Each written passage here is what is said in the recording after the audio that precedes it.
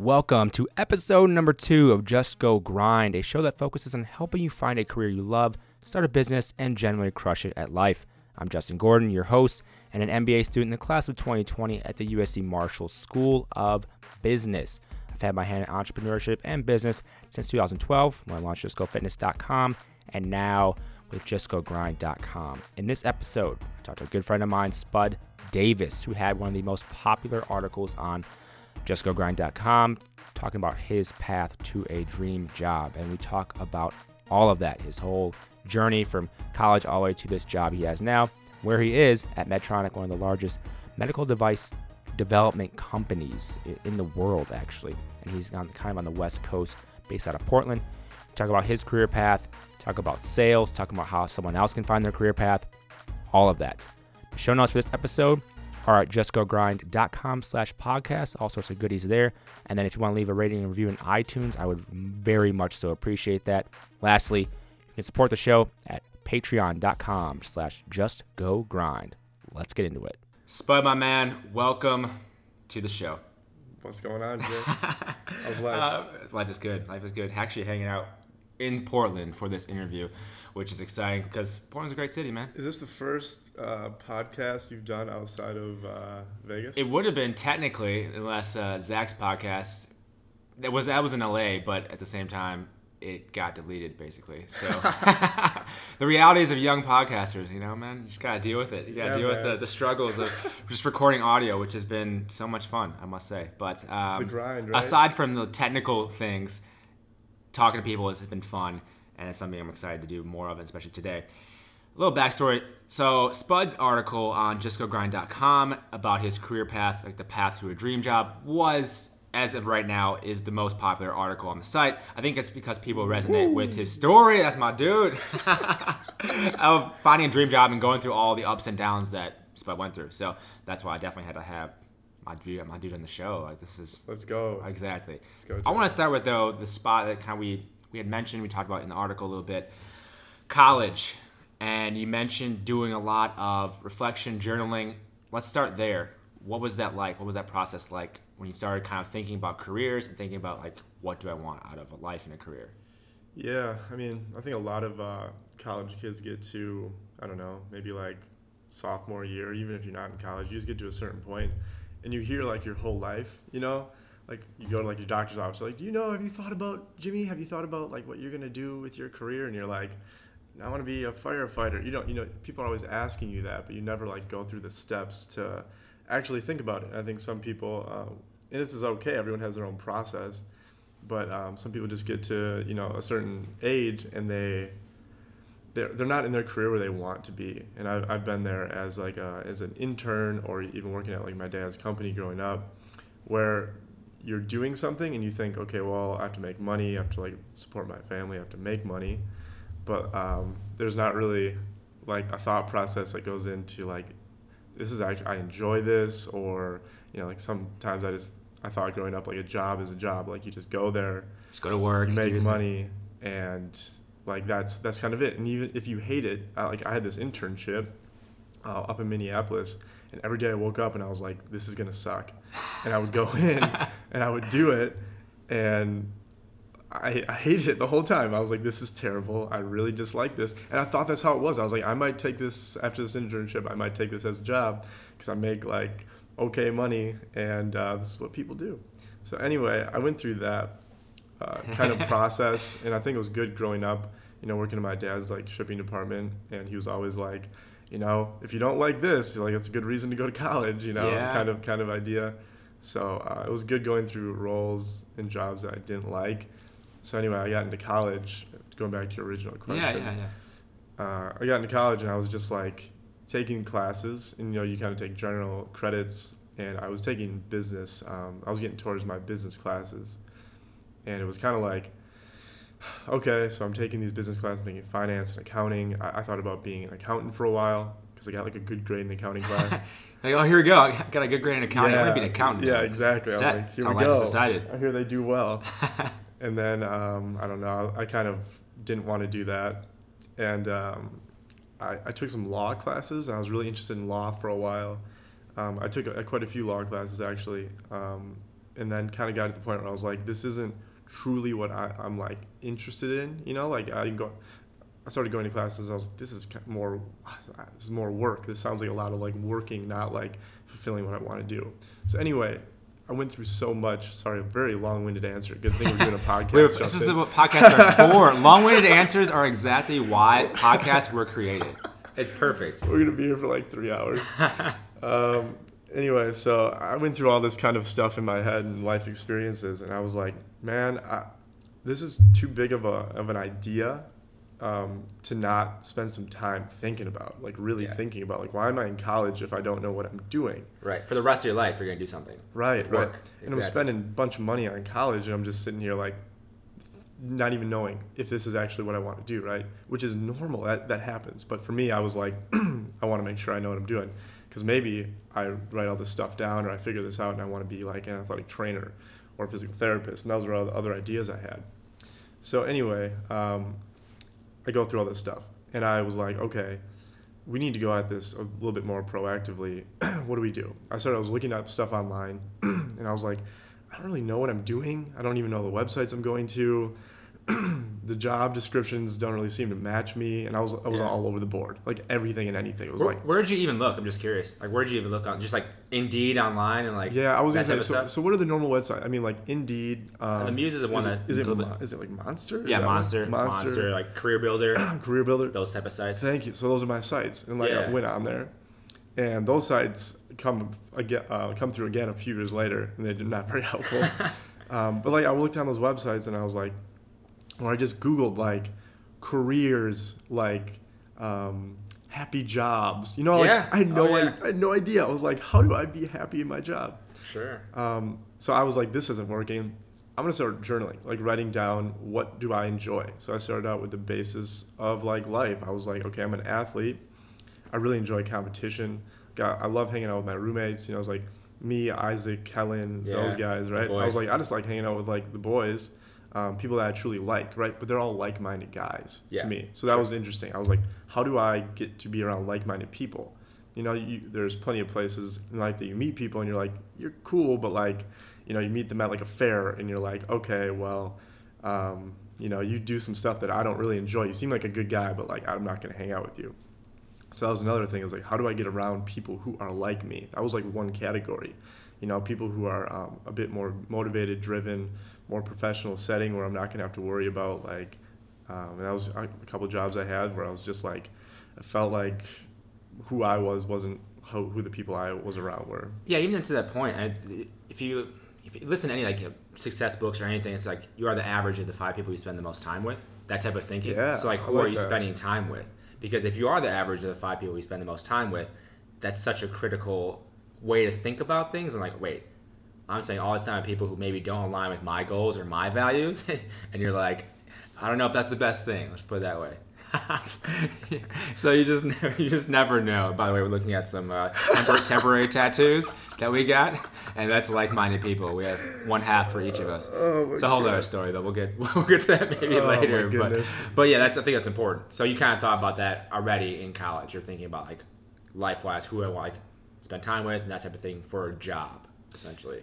Right. Right. Exactly. So my categories were kind of, you know, being around like-minded people who would drive me. Yeah. So I always felt like I was very driven. It was hard for me to find people. You know, I found like a few people in high school, and I think you'll always find people who are like you. You got to look. But, you know, I found a few people in high school that drove me. A dude named Chris Owen was a big mentor for me. I had teachers and coaches, you know, my brother, those kind of people that kind of kept me on a good path where I was like, oh, I could go hang out with all these kids and, you know, drink or whatever it might be, or not want to be in sports and not work hard. So anyway, it was like-minded people who are actually going to drive me, or maybe were above me or could teach me. That was one category. I think another category, big time, I mean, it was happiness overall. It's like, what's actually going to make me happy? What do I do on a day-to-day basis that is work right now that I don't think is work, which was track. Like I went to track and I was like, I will do this. I will pay to do this, you know? And that's how I wanted to be in a career, which is asking a lot, especially when you're like a 20-year-old kid. Yeah. And you're like, And a lot of kids think, okay, I'm in college, like I'm gonna get any job I want. I didn't really think that way. I was very much like, well, I guess maybe I did a little bit, but I was pretty realistic. Like, okay, this is gonna be tough to like put all this stuff together, but I'm gonna try at some point. It wasn't like an immediate, I'm gonna do this right away. It was like, this is where I'm gonna, right? The goal is way up here in 5 to 10 years, and I'm here at like -2 because I'm in college. But at some point, you know, like this is the goal, then I can create a path, even if it zigzags, right? You gotta have an idea of where you're trying to get to. Right. I mean, it could be straight, it could be lateral, which is great if somebody can do that. And I made some good lateral moves, but I made some enormous zigzags as well. So again, this list I made was just very encapsulating. It was stuff like, I like dogs. I mean, I remember this crap that I wrote down. It was like there's a lot of like BS too in there, and I like scribbled some of it out, but it was like, you know, like dogs, like I enjoy sleeping in, you know, like literally it was like everything that I liked. Everything. Like this list was just like everything that I enjoyed, I was passionate about, anything that got me up in the morning, anything that was positive, good, whatever you want to call it, hashtag good vibes. Yeah. It was like everything good. So I made this list, and then I basically just put it to work. I took this list and I like typed some of this stuff in, and being in, you know, the business college, I was like, okay, you have marketing, finance, sales, all this different stuff. So I basically, I kind of got it down to marketing and sales. I was like, these are 2 careers. I can travel with these. There's, you know, I can get into companies. It was very broad at this point, right? Sales, any company, there's anything. But I was like, okay, so sales makes sense. Marketing makes sense. I'm not that smart as far as finance goes. You probably don't want me handling money. I think I have a slight finance brain, which a lot of people do, but as far as like actually dealing with it, I'm not your guy. So anyway, I got to this point. You know what? Side note. Yeah, what's up? I went to Reinhardt Foods. There was like this little like, I'm in Los too. Like there wasn't a lot of like events that like the School of Business put on, but there was like this little like conference event that they put on. And I went down there and I somehow caught like the CFO, the CFO of is it Reinhardt Foods? Yeah, Reinhardt, I think it is. And this guy, started chatting with him, and I was like, he's like, oh, you're interested in like the finance analyst something role that they had open? And I was like, you know, and then these people that worked at the company were talking, and I don't think he came around a whole lot. And they were like, kind of looking at him like, ooh, wow, you're like, you know, like kind of like, holy cow, you're like my boss's boss's boss. Yeah. And I was looking at him like, I don't really care who you are. I'm just trying to chat with you legitimately. And I think he got that vibe, and we were able to connect a lot easier. But he's like, oh, I got terrible grades in finance in college. He's like, oh, I was so bad at finance. And I was like, really? You're the CFO? He's like, and he told me something very meaningful. And he was like, I didn't care about finance until I could actually put it into play, or like actually like make it real world. See, I didn't care about money or anything when you put it on like a test. Yeah. Like Jimmy has 10 blocks, Sally has 12. Tell me whatever. I don't get that. Right, and that's how I was. And so he said, he kind of like, you know, gave me this little speech and was like, I didn't care about it, but like once I got into the business world, he's like, you know, finance made a whole lot of sense to me. And I was really money motivated. He's like, you know, all these different things, all these different factors. And I was like, wow, okay, so I don't need to be good at school, and I don't need to be like, you know, this brainiac person, or even have passion right now for something. You know, I can work my way into that. So that was actually a kind of like a critical moment for me, and understanding that you don't need to like, for example, there was this girl like in high school, her name was Emily, and she was so good at accounting. Like in high school? She was a brainiac, dude, and she's an accountant now. Yeah. But she was such a brainiac, like every time someone like, there was like a question, she would just answer it like immediately, and all of us were sitting there like, how do you know this stuff? So I always thought you had to be that way to be an accountant. Sure. Or like you had to be some crazy silver-tongued sales guy to be a salesperson, or like a finance wizard to be a CFO of a company someday. So I remember talking to that guy and just thinking like, oh, okay, like things can change, or, you know, like your motivation can change, and you don't need to get good grades. There was such like a prominence when I was growing up of like good grades, man. Like you got to get good grades, and, you know, if Joey's getting good grades, he's super smart, he's going to make so much money. Right. It was never like, hey, Spud, like you're actually, you work super hard, you play sports, you get all right grades, but like, you're a good communicator, you're a leader. That wasn't made obvious to me, and I always thought like I was gonna work super, super, super hard and get nowhere. Honestly, that's just what I thought. Yeah, a lot of people I think are kind of in that similar boat. We have the typical like, oh yeah, you have to get great grades because that immediately means you get a great job and then I'll be successful in life. But it's one of those things where it just doesn't make actual sense because it's really about the skills and the attributes you have. Now, if you get good grades, a lot of times that means theoretically you work hard, theoretically you're smart. So I get that, but at the same time, like, what are the actual skills you have and what are the actual like qualities of your character and all those sort of things that people don't really think about. I always think about with that, like Gary Vaynerchuk. I think we were talking about him a little bit before. Oh, yeah. He got like C's, D's, like F's in high school, right? And went to like a really shitty college. And now he's running a $150 million revenue company per year. Come on, Gary. F's though. Like, come on. Like, like F's though? Yeah, he got A's in like gym class or something. Right, in right. PE. But I think that's important for people to understand. Like super good at kickball. Yeah, the grades matter to a degree because, of course, the good grades will help you get into a good school, which then can put you in an environment around better people that are just like doing more things. So they matter in that context, but it also matters like what self-awareness do you know of like what your skills actually are that you can bring to the table and how do you present that to other people, because that's ultimately what matters to your employers, like how are you presenting those skills. And the grades are just one aspect of that, I would say. So you had kind of an understanding at that point. You're getting closer to realizing things you might want to do. What did you even do after that? Like, did you get internships in undergrad, or like how did that work? Yeah, good question. So yeah, I mean, transitioning from the whole like what do I want to do, understanding that sales, I looked into different types of sales roles, and the thought was, okay, at the end of the day, medical device sales, I'd had a number of surgeries, and I worked with way too many doctors. And I remember asking them, somebody made the comment once upon a time, like, yeah, the rep comes in here for that. I was like, so there's a sales guy that like sells you this? And they're like, yeah, there's a sales guy. And I was like, so I can be a sales guy for this. I don't have to be like a car salesman, So that, at the end of the day, that was what I came to the conclusion, like, here is the very top of my ladder, and I'm going to try to find a way to get there.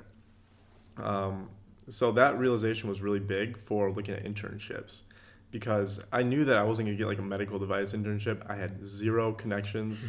I mean, there was nobody that I knew.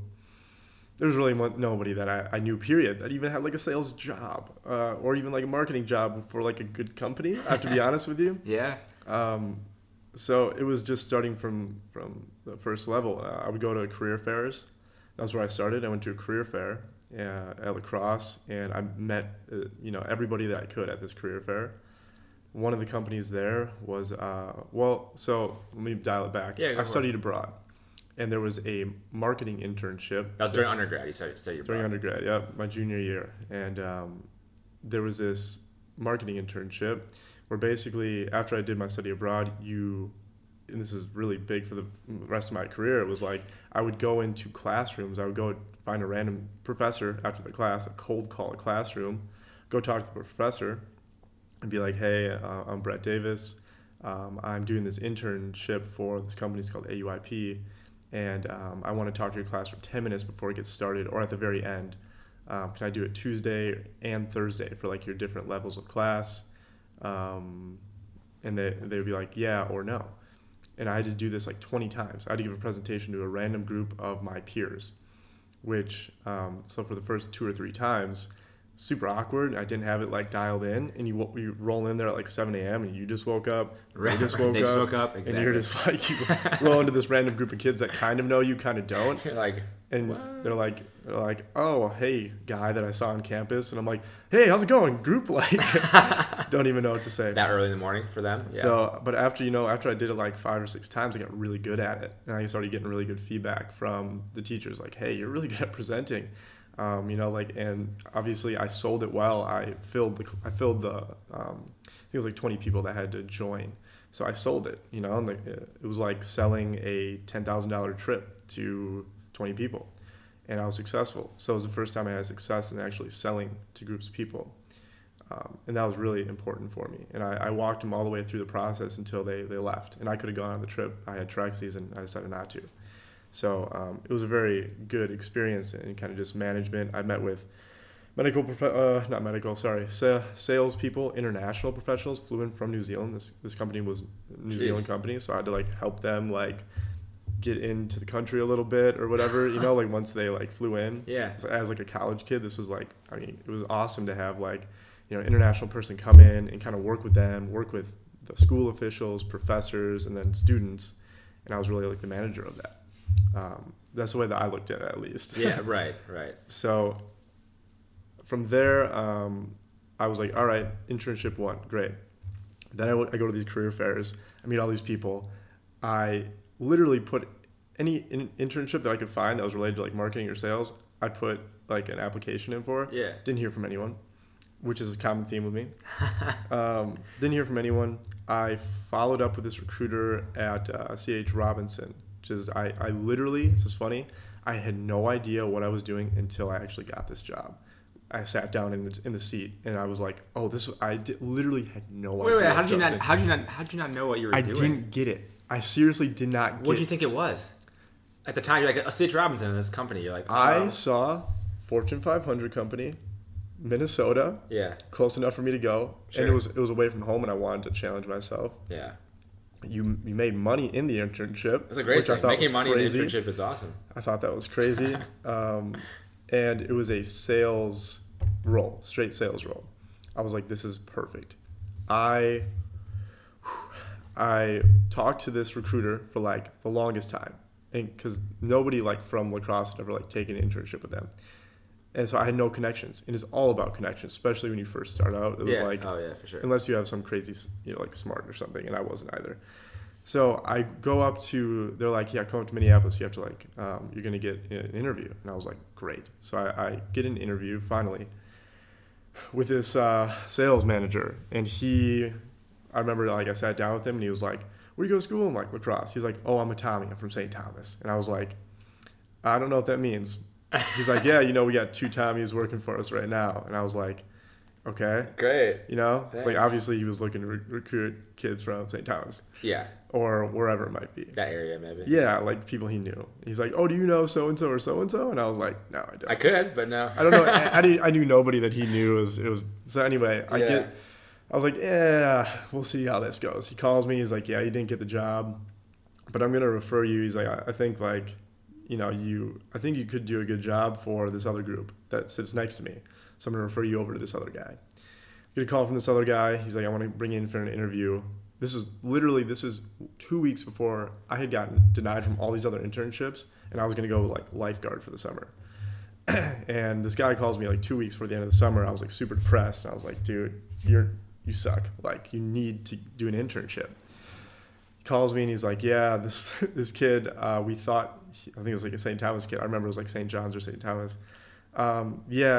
He bailed on the job or on the internship. He's not going to do it. So we have an open position. And I was like, and you're calling me, like, this is good. It's a good sign. You know, so he calls me, we interview. He knew somebody from La Crosse. And he's like, oh, you know this guy? I literally had no idea. I was like, oh, yeah. Oh, yeah, I know this guy. He's like a wrestler. He's my best friend. I mean. Yeah, he's like a wrestler. I had no idea who he was. Anyway, so I get this internship. And I literally drove up to Minneapolis. I knew a buddy who was on the track team up there. Stayed at his apartment for the summer. He just rented it out to me, left all of his stuff. It was super nice in that way. But like I said, every day I woke up and I didn't enjoy it. I was learning so much about what I did not want. Yeah. And what I did want, but it was like just a first corporate experience in selling. It was like all this, and this is perfect for an internship. It's what an internship should be. It's like all this stuff thrown at you and you're figuring out, whoa, this makes me uncomfortable. I don't want to do this. Oh, this is kind of cool. I like this aspect of it. I was talking to truck drivers like on the phone and like negotiating load values. And I really enjoyed it. I enjoyed like the negotiation, and I like talking to the truck drivers. Like I like talking to the dude, like, what's going on, man? How are you? Where you at? He's like, I'm in Kansas or whatever. Like, all right. So I enjoyed that. I didn't like sitting at a desk as much every day, coming to the same role. Yeah. And I like the other guys I worked with. Honestly, they're funny, but like it was just pretty monotonous. I didn't like the role in that. Thinking I know what I'm going to do today was tough. And that was a great I don't want to know what I'm going to do today perfectly. I want to do something else. I think that's really important that you mentioned that because when you have experience, when you get experience in an actual job or an actual role, you'll be able to tell what you do, what you like and what you don't like. But until you actually are in there, how are you going to know? Mm-hmm. Like, yes, I mentioned on the blog and everything on Just Go Grind that you can call people up, reach out on LinkedIn, talk to someone in an exact position that you are interested in and get an idea, get a feel for what that's like. But at the same time, especially when you're young, do as many internships as you can. Like if you have to shadow someone for a day and get a feel for what it's actually like on the job. Because to your point, you'll find things that you like, but then you also find like what you don't like in a career. And if this is something you're going to do for the next 40 years or 50 years of your life, you might want to know what things you like and like what you don't like from a job. I think it's important that you said that.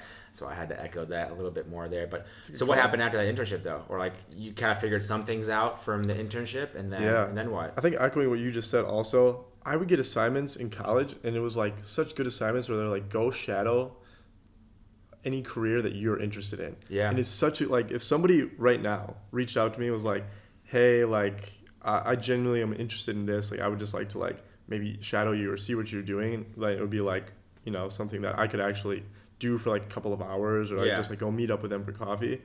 I would be much more into that or like that idea. Yeah. If some kid was just looking to figure things out.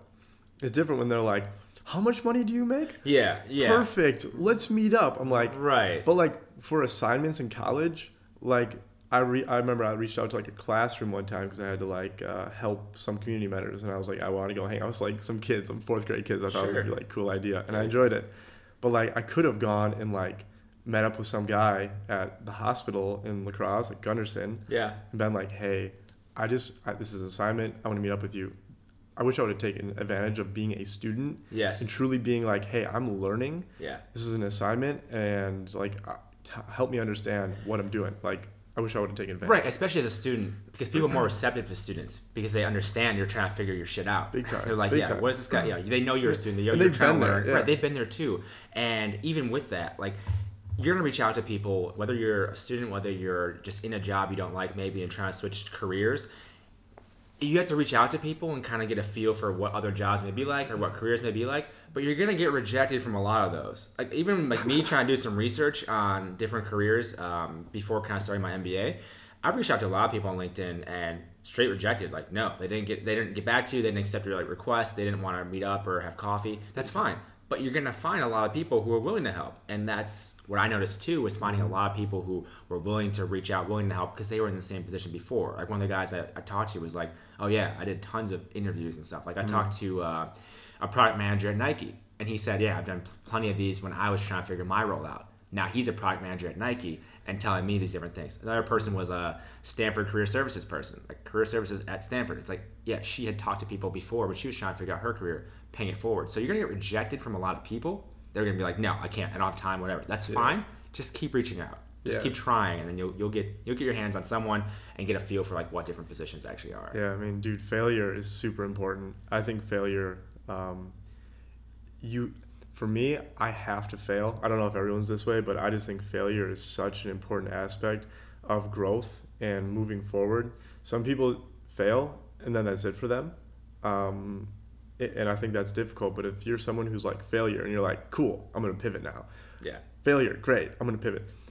That I had feedback from one of my managers at my current company, and she said your greatest strength, I think, is your ability to fail and pivot, or she's like, you just keep moving, like no matter what, you try something, it doesn't work, and you just move.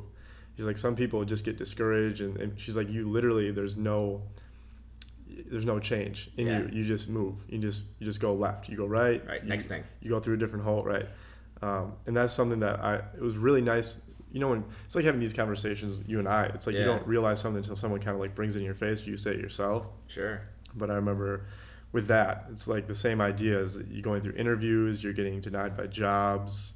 You're doing all this different stuff. I mean, all these different aspects of life, right? You get an F in class. How do you respond to that? I failed the math class in college. I was just like, all right, I'm going to retake the class. I'm going to work harder. It was a really good moment for me. It was very humbling. You get denied by every interview, and they call you last second, and you're like, all right, I'll take it. Yeah. And like, it's just funny though, because I mean, it depends on who you are. It's just how you take things, how you handle it, right? It's like the Tom Brady effect. Tom Brady is just like kept working. Somebody drafted him. He kept working. It's the same idea. It doesn't matter who you are. When you're in high school, if you're the number one ranked player or you're like top A student, you just have to keep rolling and know like what you have and just keep feeding into who you are. Yeah. I think that's over and above everything else. Just being confident in your own ability is paramount. Yeah, I think it's important, and you have to just keep going, as you mentioned. That's the only thing is like really just keep on trying things, because you will figure it out eventually. It just matter how much time that may take. After that internship, so that was a summer internship? Summer. Yep. What happened then? What was the? Yeah, I went back to school. Senior year. And I remember my super senior year, yeah.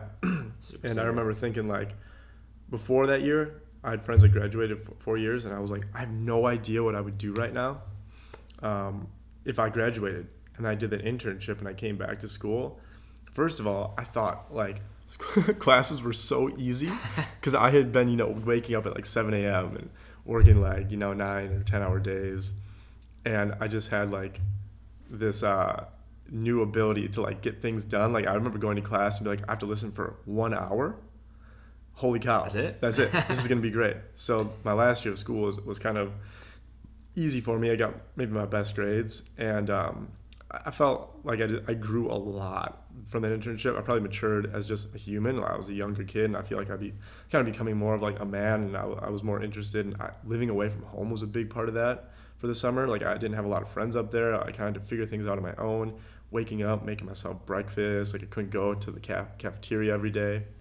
It's like these real life things, driving to work, traffic, navigation at that time. I didn't have like a Google Maps. Like I get lost in the city in Minneapolis and stuff. It was a lot of pain, to be honest with you. It was tough. I remember like getting home and being like, I kind of want to cry. Like this sucks. This is rough. Yeah. So I got back to school and I was like, this is easy. This is great. Midway through the year, I was like, I'm going to start applying for jobs. Like I kind of knew it's time for me to start doing this. Yeah. I applied for so many jobs. Indeed, Monster, Yeah. Career Builder. The typical way people apply I for had jobs. no idea. Yeah. I went to career fair and I didn't want to. Nothing wrong with lacrosse. I absolutely love lacrosse, Wisconsin. Lacrosse, Wisconsin, love you deeply. I Props. seriously do. Yeah. I just didn't want to work there. I didn't want to stay there. A smaller city, it's just different. Not for everyone. Right. So my thought was, I remember talking to my friends that went to University of Minnesota for track, and I was like, you guys have so many opportunities, all these Minneapolis companies, and I never thought about that when I was in high school. I was like, dude, if I would have gone to a university and looked at what the job Like market and market landscape is there, was in there, yeah. holy cow, I'd be in such a better place. Sure. So I felt like I was in this hole at that moment. I was like, oh my gosh, Disadvantage a little bit. Maybe. all the possible connections I have are in lacrosse. Yeah. And then there was one thing that I thought was like my golden ticket. There was this marketing teacher that did like this sales competition, and I had a buddy, Andy, I had a buddy named Andy, and then this girl named Monica that I kind of knew, and they both had really good jobs because they like did good in the sales competition. So I was like, I'm going to do that. I know I can do a good job at this. I went to this teacher, and she was like, watching her office, and I was like, hey, nice to meet you. Like, I'm Brett. I'm super excited. I wanted to get into the sales competition like as early as possible. And she's like, oh, you're not a marketing major. You can't do it, or I can't enter you. And I was like, it's just a marketing, or it's just like a sales competition. Like, why not do it? but like, Yeah. I'm like, I know Andy. I know this other girl that have done it. I'm like, I did 2 sales internships. I'm really interested in this. Like, could you help me? Could you make an exception? And she was just like, no, can't. And I was like, rejection again. I was like, dude, just really, it was really difficult because I've been thinking about that for a while. Yeah.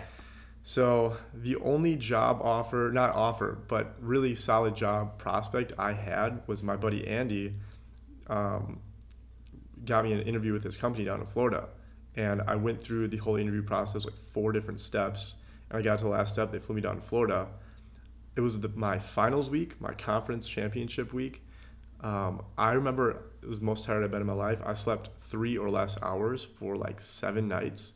Jeez. I remember going to sleep, like laying down at night and being like, I just want to lay here for 20 minutes to be awake and not doing anything. And then I fall asleep and I wake up at like 5:30 or something. Yeah. Anyway, I got to this interview and I did such a bad job. I was wearing my tux from my high school prom because I never thought about going to get like another suit. Sure. I was not prepared. I was like, you just flew me in. I got in at like 2 a.m. and they had me doing a 7 a.m. interview. So I interviewed with these people. I'm pretty sure this lady at this company, by the way, was like hungover. I remember talking to her and being like, you look worse than I do. Yeah. And I just knew like midway through, I was like, dude, I botched this really hard. It was my only opportunity before college was over to get a job. Yeah. And I knew I didn't get it. And they called me and they're like, yeah, you didn't get it. I was like, yeah, I didn't get it. You're right. If I would have gotten it, it would have been like, your company's a little suspect, honestly. The second big thing that brought me down was this company called Meditech in Minneapolis. I did like 3 or 4 rounds with this recruiter lady. I still know her name to this day. I went to an event. She came to campus. I met her like 2 or 3 times. Finally got an interview in Minneapolis. They're like, we want you to put together a full-on presentation just about like your life. It can be about anything. It was like super broad. It took me like a half a day to put this presentation together, practice it a bunch of times. I skipped track practice for a night, went up and stayed with my brother, and then the next morning had this interview, gave this presentation, crushed it. It was for like, this like medical software company, like similar to like Epic. And I was like, hey, I went through, and I had done interviews to this point, so I did a good interview. I was like, hey, any reservations? They're like, no, like you did a great job. They never called me back. I followed up via email. I followed up calls. Never contacted Nobody contacted me. And every year since then, I will like look at the sales manager's LinkedIn and the recruiter's LinkedIn just so they know. They're like aware. Yeah, he's checking. That I'm looking. Just like, hey, what's up? Hey, what's up? Like I'm not going to contact them. Yeah, well, that's like point. That's like the chip on my shoulder of like, I'm not going to forget that, guys. Like, yeah. Well, and that's honestly like a normal thing for companies. It may sound shitty, but like a lot of companies, especially if you're reaching out on LinkedIn or whatever, not on LinkedIn, but on Indeed and Monster and these different sites, like they're not going to contact a lot of people. Yeah. I get the chip on the shoulder. It makes sense. They're not going to contact a lot of people. It's resources for them. But like, especially when you're reaching out, you feel like why can't I just get a no, like a yes or no or anything. Yeah. Which is shitty. But from a company perspective, if you're trying to be a great company, maybe if you do respond to more people, you have a reputation, your company will grow. Just something to think about. I don't know, man. But it was difficult. It's like you date a girl for like 10 dates and then all of a sudden nothing. Radio silence. I was like, wait. What's going on? What did I do? Is it me? Because at that point, like I'm a feedback guy, man. Like I love feedback. Like tell me what I'm doing right or wrong, because I can move on. So you can adjust. Right. Yeah. And they didn't give me that. So anyway, those are 2 really big early ones where I was like, I'm gonna show you at some point. Yeah. The third one that like these are all chips on my shoulder were, I reached out to like. Oh my gosh, I sent emails every single day. I wake up in Minneapolis. Me and Hank moved to Minneapolis. Yeah.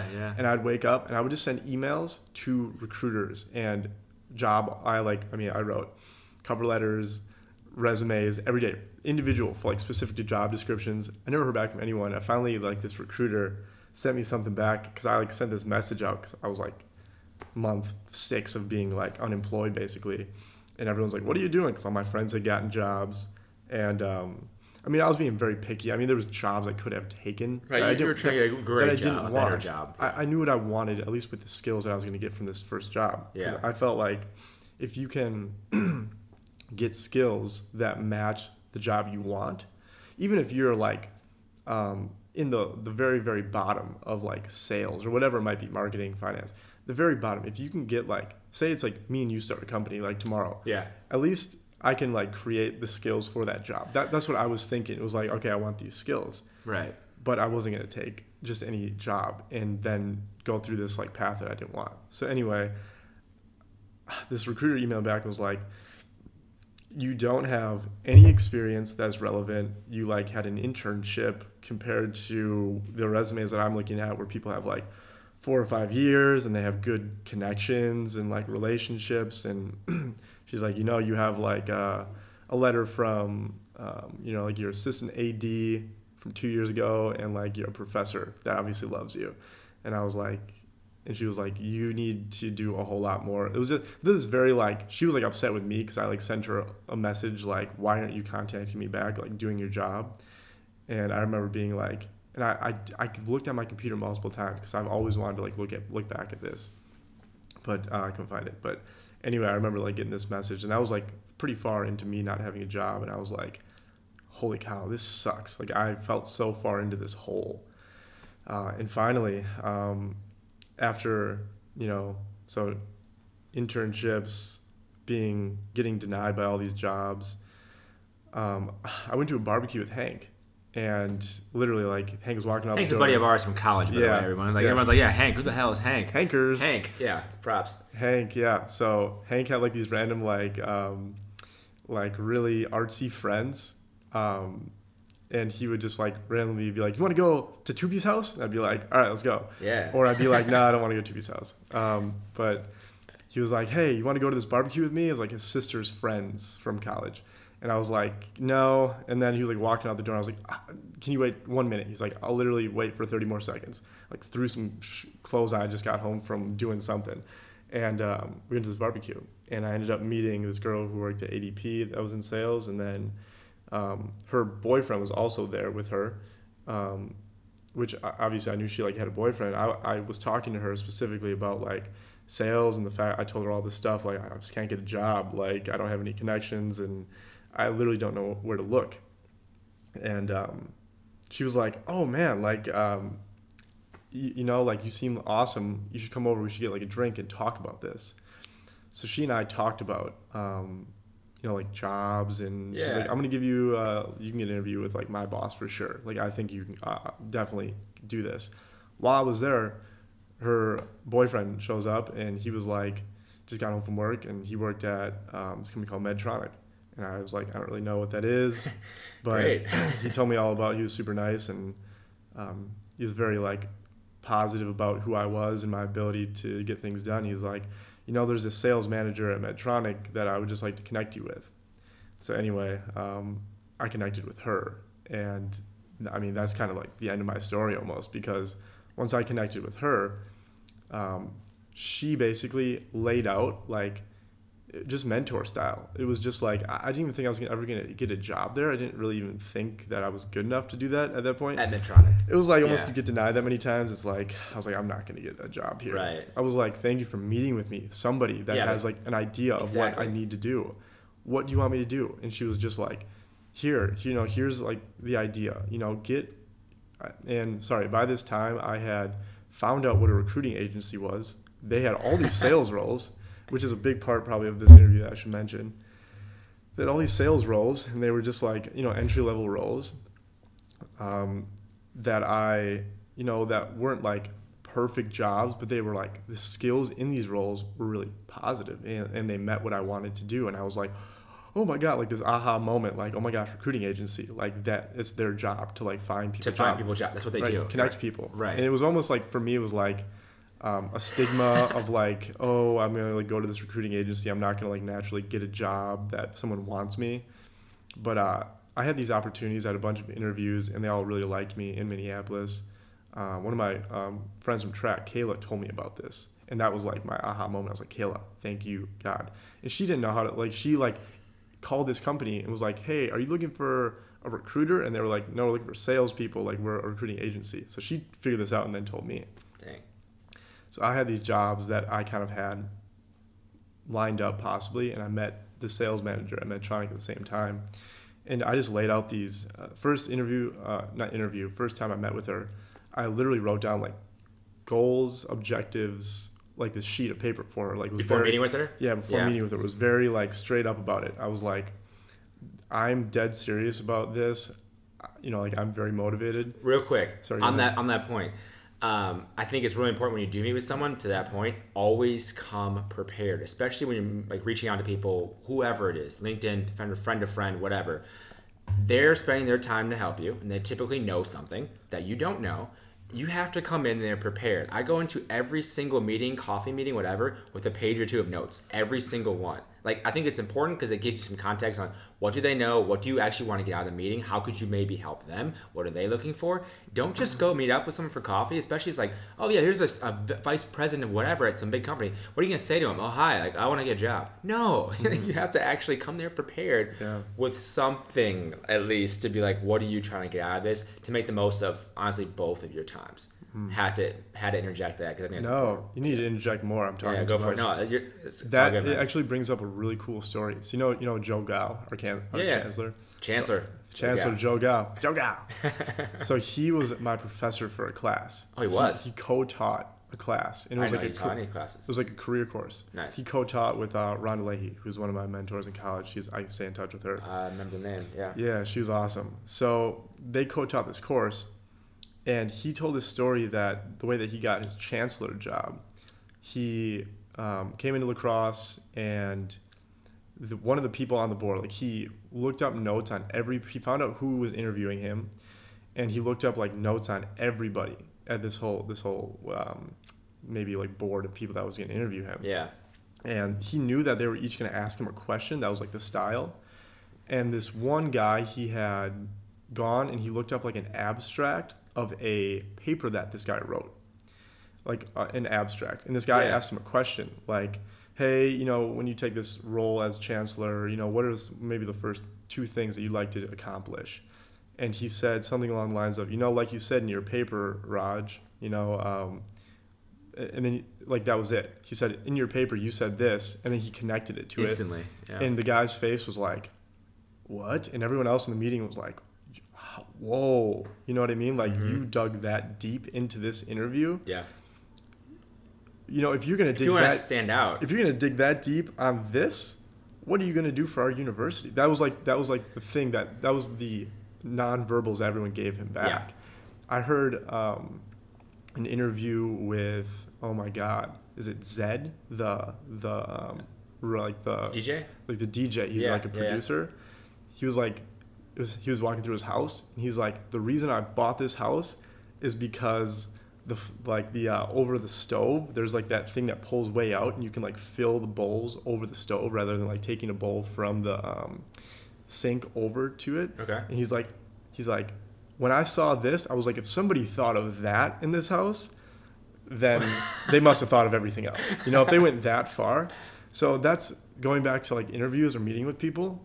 If you can spend a little bit of time, look at someone's Facebook, LinkedIn. Hey, they did track in college, whatever it might be. Like a blog or something, look at that and check it out. If you can woo them with your knowledge about them, because people love themselves, love to talk about themselves. They're like, they right? If Justin, I don't know you, and you come in, you're like, hey, Spud, I heard you're a national champion, blah, blah, blah. Yeah. And you did long jump. I'm going to be like, oh, you cool. Yeah, okay, that's awesome. Okay. Like, you know let's talk about me. Yeah, you know some stuff. So anyway. Connect with people a lot easier that way. Preparation, my friend. Important. That tangent was absolutely necessary because I think the preparation going into a meeting is so important, and I think people interviews especially, but especially even these informal meetings, like you'll stand out. They know you're serious and know you're. Here, put it this way: if you're prepared going into like an informal meeting, that will get you a second informal meeting, and that will get you potentially them helping you. Yeah. And then maybe a long-term relationship, friendship that could benefit both of you in the future. Whereas if you don't have those notes the same. You could be great at asking questions. You could be great at connecting with people, but if you don't have that, it's harder to connect that way when you don't have some backstory and they don't know that you're actually want to get to know them a little bit better. So I think it's important. Absolutely. So that meeting with her, how did that go? Yeah, so first meeting, and Scott, my buddy who I had met, was like, hey, and he set me up for a lot of stuff. He was like, do you have a suit? And I was like, oh yeah, I have a suit from college. And he was like, or from high school, he's like, yeah, go get a suit, dude. You get a new suit. He's like, get a nice suit. Spend, a few $100 and get a nice suit. And I did. And I was like, dang, I look good in this. This is nice. Look good, feel good. Yeah. So that was huge, actually. He was like, hey, goals, objectives. He's like, do it. It'll show that you are prepared. I looked up some stuff on her also. And I went into this meeting, and the nonverbals were super important too. Like right away, she was like, I went in there, I looked at the place. I remember sent a Snapchat out to friends or something. I was like, and the place that I'm never going to work, the lobby was this enormous, it's like a statue of this man. And anyway, so I go and I was definitely a little frazzled, holy cow, this is, what did I get myself into? Big deal. How did I get here? So I sat down with her, and though, sports have taught me to be really, really good during pressure. And so I was very on point. And the moments where you're jump 6, last chance meet, need to get to nationals, those moments got me ready for that moment. Right. So she, she was very, very nice also. And I think great leaders. There's a guy at my company right now, his name's Dave Roberts, and he's the president of the Americas for sales. And he's one of those guys that you walk down the hall and he'll just chat with you. And you're he talks to you the same way that you and I talk. Yeah. And that's, I think, amazing leaders are amazing, people that are good people managers can connect with anybody on the spectrum. They can talk to Obama or, they can talk to the head guy and the janitor at the same time, same way. Same type of way. Yeah. So anyway, she was very much that way. And we got to talking. I kind of pulled out and said, these are my goals and objectives. I remember her being wow, that's great. That's really cool. And I talked to her for a little bit and told her, hey, this is what I'm looking to do here. And I pulled out jobs. I was I'm not looking to get a job with you at all. Here, I'm looking for mentorship. I'm here are the different jobs. Which one makes the most sense for you're a sales manager, for me moving forward into sales, whether that's pharmaceutical sales in the future, working for a different medical device company 10 years from now, because that's what I was thinking at the moment. What makes the most sense? And she kind of just looked at them and she was if I'm going to be brutally straightforward, she's this one looks like you're going to do some inside stuff. You're going to work with a CRM program online, Salesforce. You're going to be working outside. You're going to be cold calling. That's super hard. She's this looks the most challenging, but it looks like it's going to be the most relevant to moving forward in sales. She's if you can be successful here, you're probably going to be able to be successful going forward. Yeah. And she was dead right. She was just super on point. And I still talk to her a lot. And she's always on point, but she was really on point with that. And I wasn't ready to work for her or to work at Medtronic at all. I wasn't ready at that moment for sure. And I'm glad she didn't have me step into a role at that time because I wasn't prepared. This other role gave me everything as far as sales, everything. It made me very tough in competitive selling.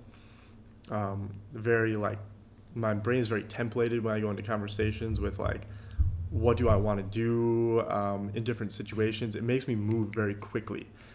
You and I walked into that restaurant the other day, right? And I was telling you, from my sales experience, I walk through doors I own the place. I've been there a million times because you have to walk when you cold call. You have to walk into businesses like you know what's going on. Because if you walk in there looking around, people are who's this guy? Yeah, why is he questions. Here? Yeah. So anyway, it gave me very, very good people skills. Running meetings with CEOs of companies, presidents, people who are looking at their triple bottom line at everything.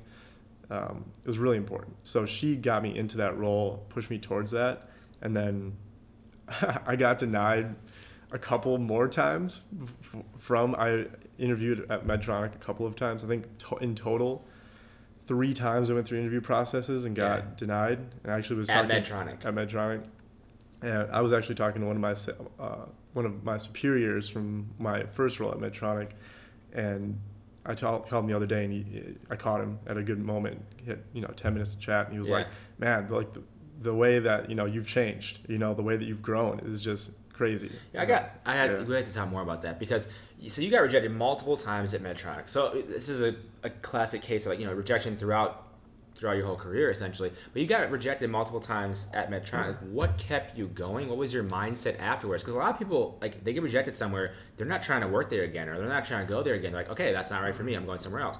Well, what made you go forward with it? What made you keep trying things after you got rejected at Medtronic? I think I just had a love affair with that company. I met Scott, and then I met Alex, and then Alex connected me with a bunch of different people, and I kept meeting all these people that were so like-minded. I met someone, and we connected on on everything. I was like, yes, yes, yes. You made this conversation. I was like, yes, yes, yes. This is so like perfect. And it was just all these people. I wanted to be around those people. That was the biggest factor for me. It was like I was all these people that just had what I want. I wanted to be around them. It wasn't like the company or even the job itself. It was like I wanted to be around these people. The job made a lot of sense for my like future, my career, but like all these people it just made so much sense. So for me, it was almost tough because it would have been a way better idea to be like, hey, I'm talking with all these other companies and try to do that with all these other companies. I got stuck with like, I love you, you know, like with this like one company. I was like, I just love you. You guys are awesome. I like it. Yeah, and I just like, this is where I want to work. I was very straightforward with them. I was just like, I'm just going to keep applying, you know, like I'm just going to. You wanted that. I was just persistent like you wouldn't believe, man. It was just like, this is it. This is what I want. And that was it. There was nothing else in my brain. It was just like, I'm going to work here. So you knew that's what you wanted. You got rejected multiple times. And when you got rejected, so you ended up getting roles at different companies, right? So, or what would you do? When you got rejected, were you at a company, you kept applying, and you're at the same company still? When you were applying, you know what I'm saying, to different positions? So my very first job, outside sales. Right. I was in a car. Right. Okay. My decision from there was, do I want to go stay in outside sales, go to pharmaceutical, try to work my way into Medtronic? Gotcha.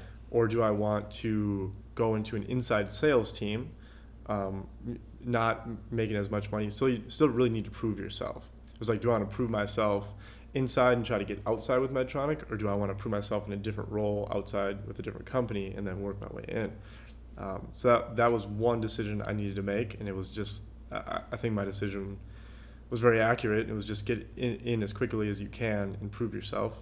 Was that your question? Or? No, I mean, just so when you were applying, I'm just saying, like, to Medtronic, so you got rejected multiple times to Medtronic. Were you working for some company? Oh, I want this position opened up in Medtronic. I applied, didn't get it. You're still at the same company. You didn't like switch to a different company, and that, you know what I'm saying? Yeah, no, you're still at the same company you're working with. Okay, yeah, same company. Same company. Then you apply, you got rejected. Let's go fast forward then. So, what actually got you in to Medtronic? What was the process to actually get in there? To actually accepting the role. Yeah. Well, it was just persistence. I actually still have like all my emails. Nice. It was just like I probably sent over the course of 3 years like 100 emails to different recruiters and trying to use the people that I knew to make other connections, you know, with different divisions. Anything available, yeah. So I just met another guy that worked for Medtronic. He's like 25, and he told me almost the same exact story as mine. He was like, I worked at this company called Lids, and I was working at Lids for a long time inside. I met this girl at the Indy 500. I met her like 2 years in a row through some friends, and she worked there. And he's like, I finally like made a comment like about wanting, you know, to like sit down with her, and you know, like after 2 years, and was like, and she finally said, yeah, you know, I would recommend you, and that's how we got in. So it's just persistence. I think his was a little bit quicker and easier, but for me, it was just persistence, my friend. It was just like, this is where I want to work. Let me spend unreal amounts of time trying to figure this out. It was like anytime somebody wanted to talk to me on the phone, I would do it. And nothing has changed since then. That's the biggest thing, is like I haven't changed now that I like, when I got into that company, I was just like, this is just the beginning. I still need to prove myself. And I still feel like I need to prove myself in my role. Like I wake up and I'm like, still hungry and still moving. And I think that's from obviously wanting to work there for so long and almost like waiting. It's like, you like a girl and you're just like, oh, I like you. And she's like, I'm not sure. Wait, hold on, stop. And you're just like, come on, help. It was like that. What was that first role at Medtronic? Inside sales? So inside sales job at Medtronic. And how long did you have that position specifically? Roughly, I'm just curious. Maybe a little bit over a year before I moved here now to Portland. In Portland? What's your role now? Outside sales. Outside sales in Portland. Outside sales. Not just Portland, though. Yeah, right. So I don't have an office or anything like that. My car is my office, and then hospitals. For anyone wondering, you know, about a sales position, let's just say, or you know, outside sales specifically, what is that like? What's the day-to-day kind of like? Obviously, every job is going to be different, but part of this podcast and part of like the site itself is giving people an idea of what it's like in different positions, what it's like to work outside sales, inside sales, or like finance or whatever it may be. I'm just kind of curious, what's the day-to-day like for someone in outside sales? There's no office, you said. What's it like? So the landscape's interesting. My first job, I was in outside sales. Yeah. But I would come into the office in the morning. I would make phone calls in the morning to set up meetings. In an office space, and I had a sales manager that came into the office, and you had a sales team in the office in the morning. So it's kind of like you have like your people, and you kind of talk about what you need to talk about, and then once it hits like 9, 10, 11 o'clock, you go out to the field. You run your meetings, you make some cold calls. You're in your car, and you're in I was in the Minneapolis area, so you kind of have like a little quadrant that they give you. So that's what I did in my first sales role. And towards the end of that, I was more inside because I had these accounts and I was managing them more. So I had zero book of business. I created a book of business on my own from scratch. Then I started to manage that, and then slowly try to bring on accounts. Right, start thinking more about your revenue and how do I need to spend my time in these accounts to keep them going, and I need to continue to grow a bit of my revenue to make more money. So that was again just part of the skills I learned in the first role. The outside role I have now, much different. That was competitive selling. You have like 20 different companies that have the same product you have. I was like logistics software. It's the same thing. So it's based on price and a few other factors. With this role I have right now, I don't have an office or anything like that. My territory is Oregon, Southwest Washington, and Alaska. And then my manager handles the whole West Coast, so we couldn't have an office. We cover much bigger geographies, and I only have one product, and it doesn't really have a whole lot of competition. So anyway, my day-to-day is very robust. So I'm managing many accounts. I'm less trying to bring new accounts on or new doctors. I'm just trying to make sure that there's different, for example, there's different indications for my product or studies that say why a doctor should use it. And you kind of have to stick to those, which is good. The medical device industry has been regulated in a really positive way where doctors hopefully are using products that are the best ones. So it's more trying to set up new meetings with physicians and their staff to make sure that they're happy with transmissions, which is a very gray space word. I'm not trying to get too detailed here. No, I get what you're saying. But you're setting up time with doctors to help them continue. You're selling them on, okay, you're making a good decision here. Right. We could. I'm trying to set up referral networks from doctor to doctor. I may go into an office and I guess try to make sure that they're just optimized in so many different ways. It's hard to really help you to understand that. I could get a call like yesterday. I could get a call in the middle of the day, and everything that I had set up all of a sudden is no more because there's something that is a priority above that. Right. So a lot of movement. Like I said in my first role, I didn't like waking up and going to an office and knowing what I was going to do. Every day. This is the very opposite side of that. It's just you're making sure you're managing a very big book of business, and you have a lot of balls in the air, and you're making sure that if you drop a ball, it's a small one, and that you're keeping everybody happy with what they're currently doing. So it's more management, I would say, as far as outside sales goes now.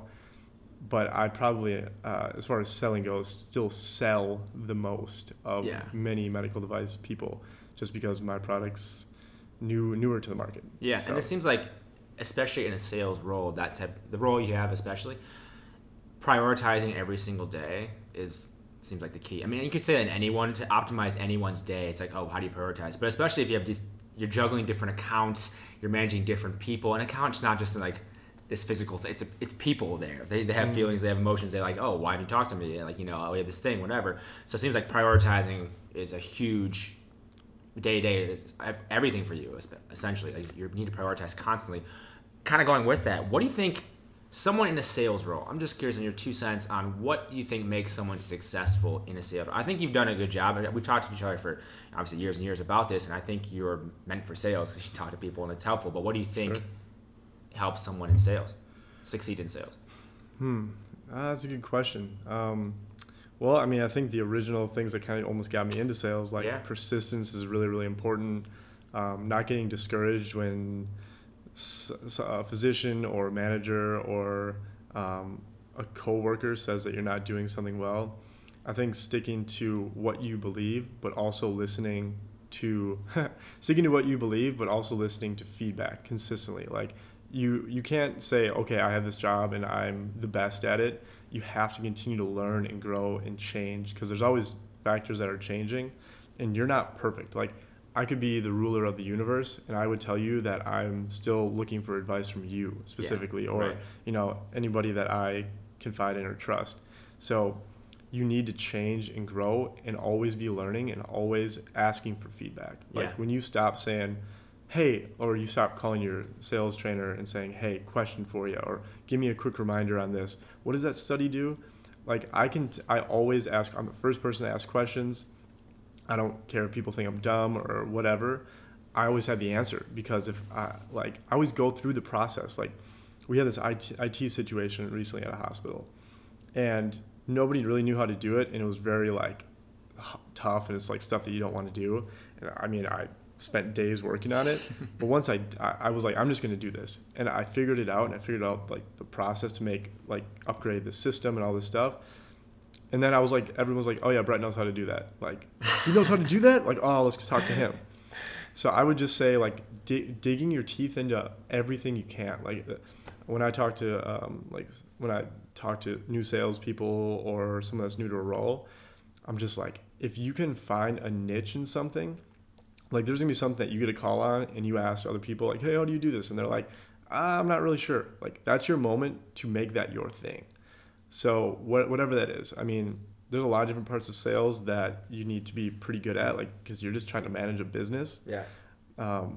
But if you can dig your teeth into the little things and get really good at like little pieces, it'll set you apart, because you'll know what everyone else knows. At some point, you'll get there, but then you're going to know like these little weird things in this system that really, really, truly help like the people you're working with, and then like your customers, and it'll make their lives easier. It'll make you more valuable. Yeah, that makes sense. Appreciate that. I only have a couple more questions left. One of them is just, I'm always curious, people, different careers, how they learn, how they get ahead, that type of thing. So are there any podcasts? Are there any books? Are there any did you just talk to a lot of people to learn? Like, how did you learn more in your career, or even like just life stuff that helps you optimize your career? Any resources you can think of? I know I actually did see a couple books on the shelf there. I'm not sure if you, I'm not sure if those are ones that you thought were really good or not, but I'm just curious. What do you think? Yeah, I mean, those kind of just sit there. I've read those. Those look good. As far as trying to get ahead, I mean, for me, I've always been more self-reflective. So I really enjoy reading like shorter articles. I'm too ADD to read really long books. Sure. I read like one book per year, like How to Win Friends and Influence People. There's a book called Take the Stairs by Rory Vaden I really like. So I mean, books are important, but for me, it's really, really, really about self-reflection. Like, so I live on my own here in Portland, and I mean, it's really important when I like get done with my day. I now have an office space, which is nice. Self-reflection is my biggest component. Skill. Yeah. Just trying to figure out myself. Like there's a book called StrengthsFinder. It's very like a corporate book. It talks about it kind of identifies like your top strengths and your top weaknesses. And the whole idea with it is identify your strengths, whatever those may be, and then rather than like say you have 30 things on a list of characteristics, people like to look at the very bottom 4 and go, oh, those are like, I'm going to work on those because I'm bad at those, and I'm going to get good at those at some point. I'll bring those up. The idea with StrengthsFinder is, hey, here are your top 5. Work on your top 5 more. Like, if you're thinking about sales, marketing, and finance, and this says you're good at sales, just keep working on sales. Mm-hmm. I tell people all the time, like, I don't think I'm the greatest sales guy on earth by any means. This podcast isn't to say that like Spud Davis only top is like 5, not the best, only top 5. I'm just kidding. But like I honestly tell people like my top 5 skills are probably way above like the rest of what I'm capable of. Yeah. And I pound on those nonstop. It's funny you mentioned that, because even doing a couple interviews here and just paying attention, I listen to a lot of podcasts, read a lot of books. it's echoed from a lot of people focusing on your strengths over people thinking you have to like compensate, I have to work on my weaknesses because they're weak. Honestly, it seems like working on your strengths is a lot better idea for most people. One, people love to do what they're good at. And if you're good at something, you're going to make more progress. You're going to make it faster. There you go. And so focusing on those strengths is definitely, it seems like more important than even thinking about the weaknesses and what you're doing. But to that point, you're not going to know unless you read a strengths finder, unless you know how to find those strengths that you have.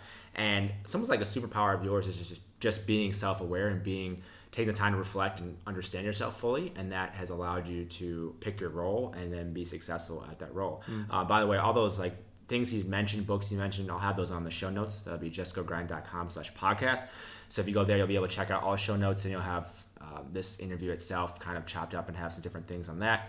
Last question I just had for you, man, is do you have any parting words, career advice for people, anything you want them to take away after this podcast? And you've definitely figured some things out for yourself. I'm just curious if there's any last words you had for someone.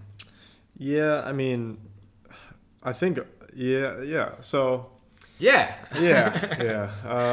I'm trying to organize my thoughts in my brain right now. I always look at like successful people and try to like copy them. Like growing up, I would always be like, MJ's doing this move, I'm going to do this move, which maybe works for like Kobe, by the way. But I was always trying to like copy people. I still catch myself doing this where like someone does something and I'm like, I'm going to do it that same exact way.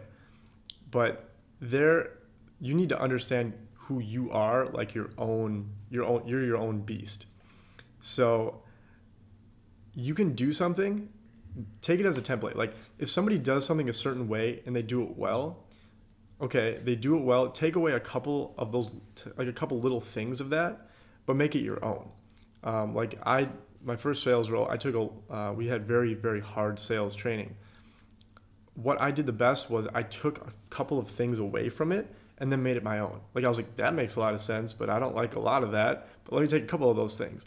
So I'm just saying, as far as your career goes, as far as how you go about your role, always be yourself. Like truly be who you are, because like you know yourself best. And if you're most comfortable in your own skin, in your own body, if you're trying to do something someone else does, say it the way they say it, it's never going to come across authentically to other humans.